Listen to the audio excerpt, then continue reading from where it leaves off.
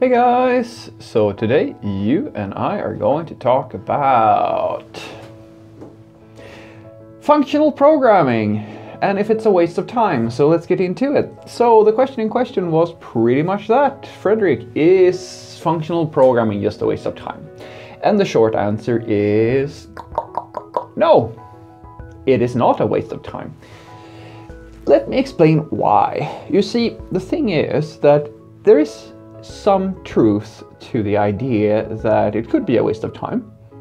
Now, what I'm saying here is not that functional programming as a concept is a waste of time, but I'm saying that becoming a zealous religious fanatic that learns all the things about functional programming and tries to convince the rest of the world that these concepts are vital in order to produce working software, that is a damn waste of time, because you're not going to succeed. You're just going to wear yourself out, because the world has, for some reason, for better or for worse, decided that functional programming, the most extreme forms of functional programming, where you might be using something like monadic structures and so forth, these sorts of concepts, they don't feel that this is useful or valuable to a code base, largely. There are projects where this is still being used, or where this is being used rather, but for the most part this is not the case. And it really only creates a situation where you're going to get frustrated if you try to force this to happen, because the sad fact is that you're not going to convince the entire industry that these concepts are a good idea.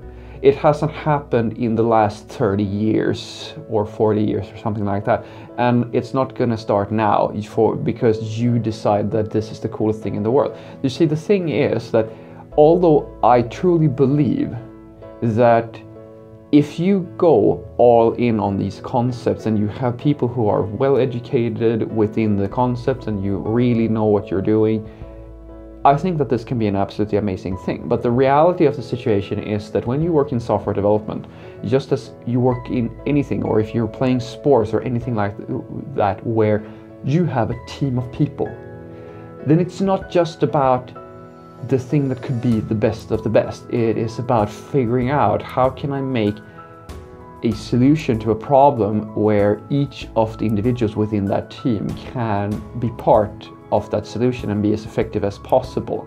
And quite a lot of people do not know how the more advanced forms of functional programming actually works, and the theory about category theory and things of this nature. And since that's not the case, then yes, it is a waste of time for you to try to push for these things or try to learn.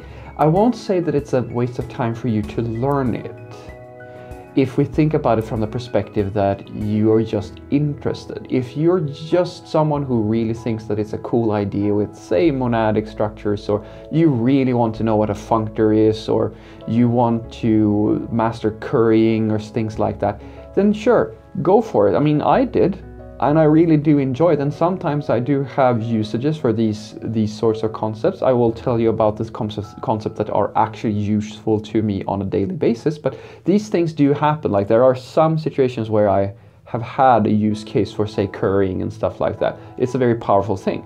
But what I'm saying is that that's not the thing that is going to be useful to you on a daily basis, and it's definitely not going to be useful for you from a job perspective.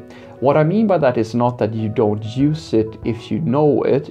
What I mean about that is that nobody's going to expect you to know it, pretty much.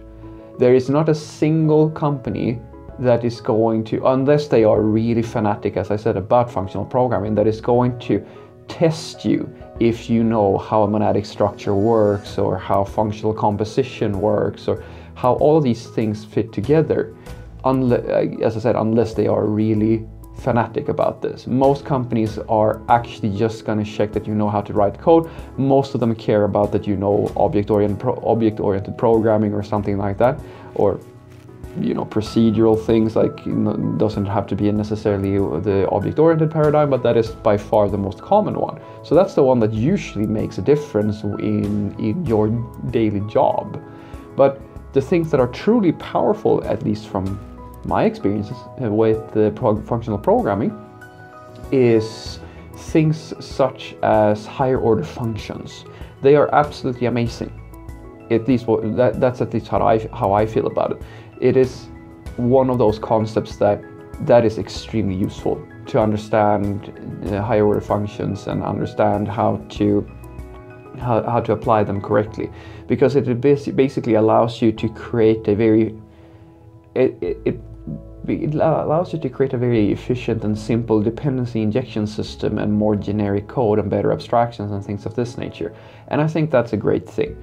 So what I want you to take away from this is not that functional programming is a waste of time. It's not a waste of time. There are certain things such as higher order functions that are truly useful for every single programmer to know about. Like, regardless of if you're fanatic on object-oriented programming or if you're doing something else, because it's a very useful concept to know about, and you will use it on a daily basis. But then there are things that are a complete waste of time if you look at it from the perspective that you need this for work purposes, such as knowing how to apply monads and category theory and things like that.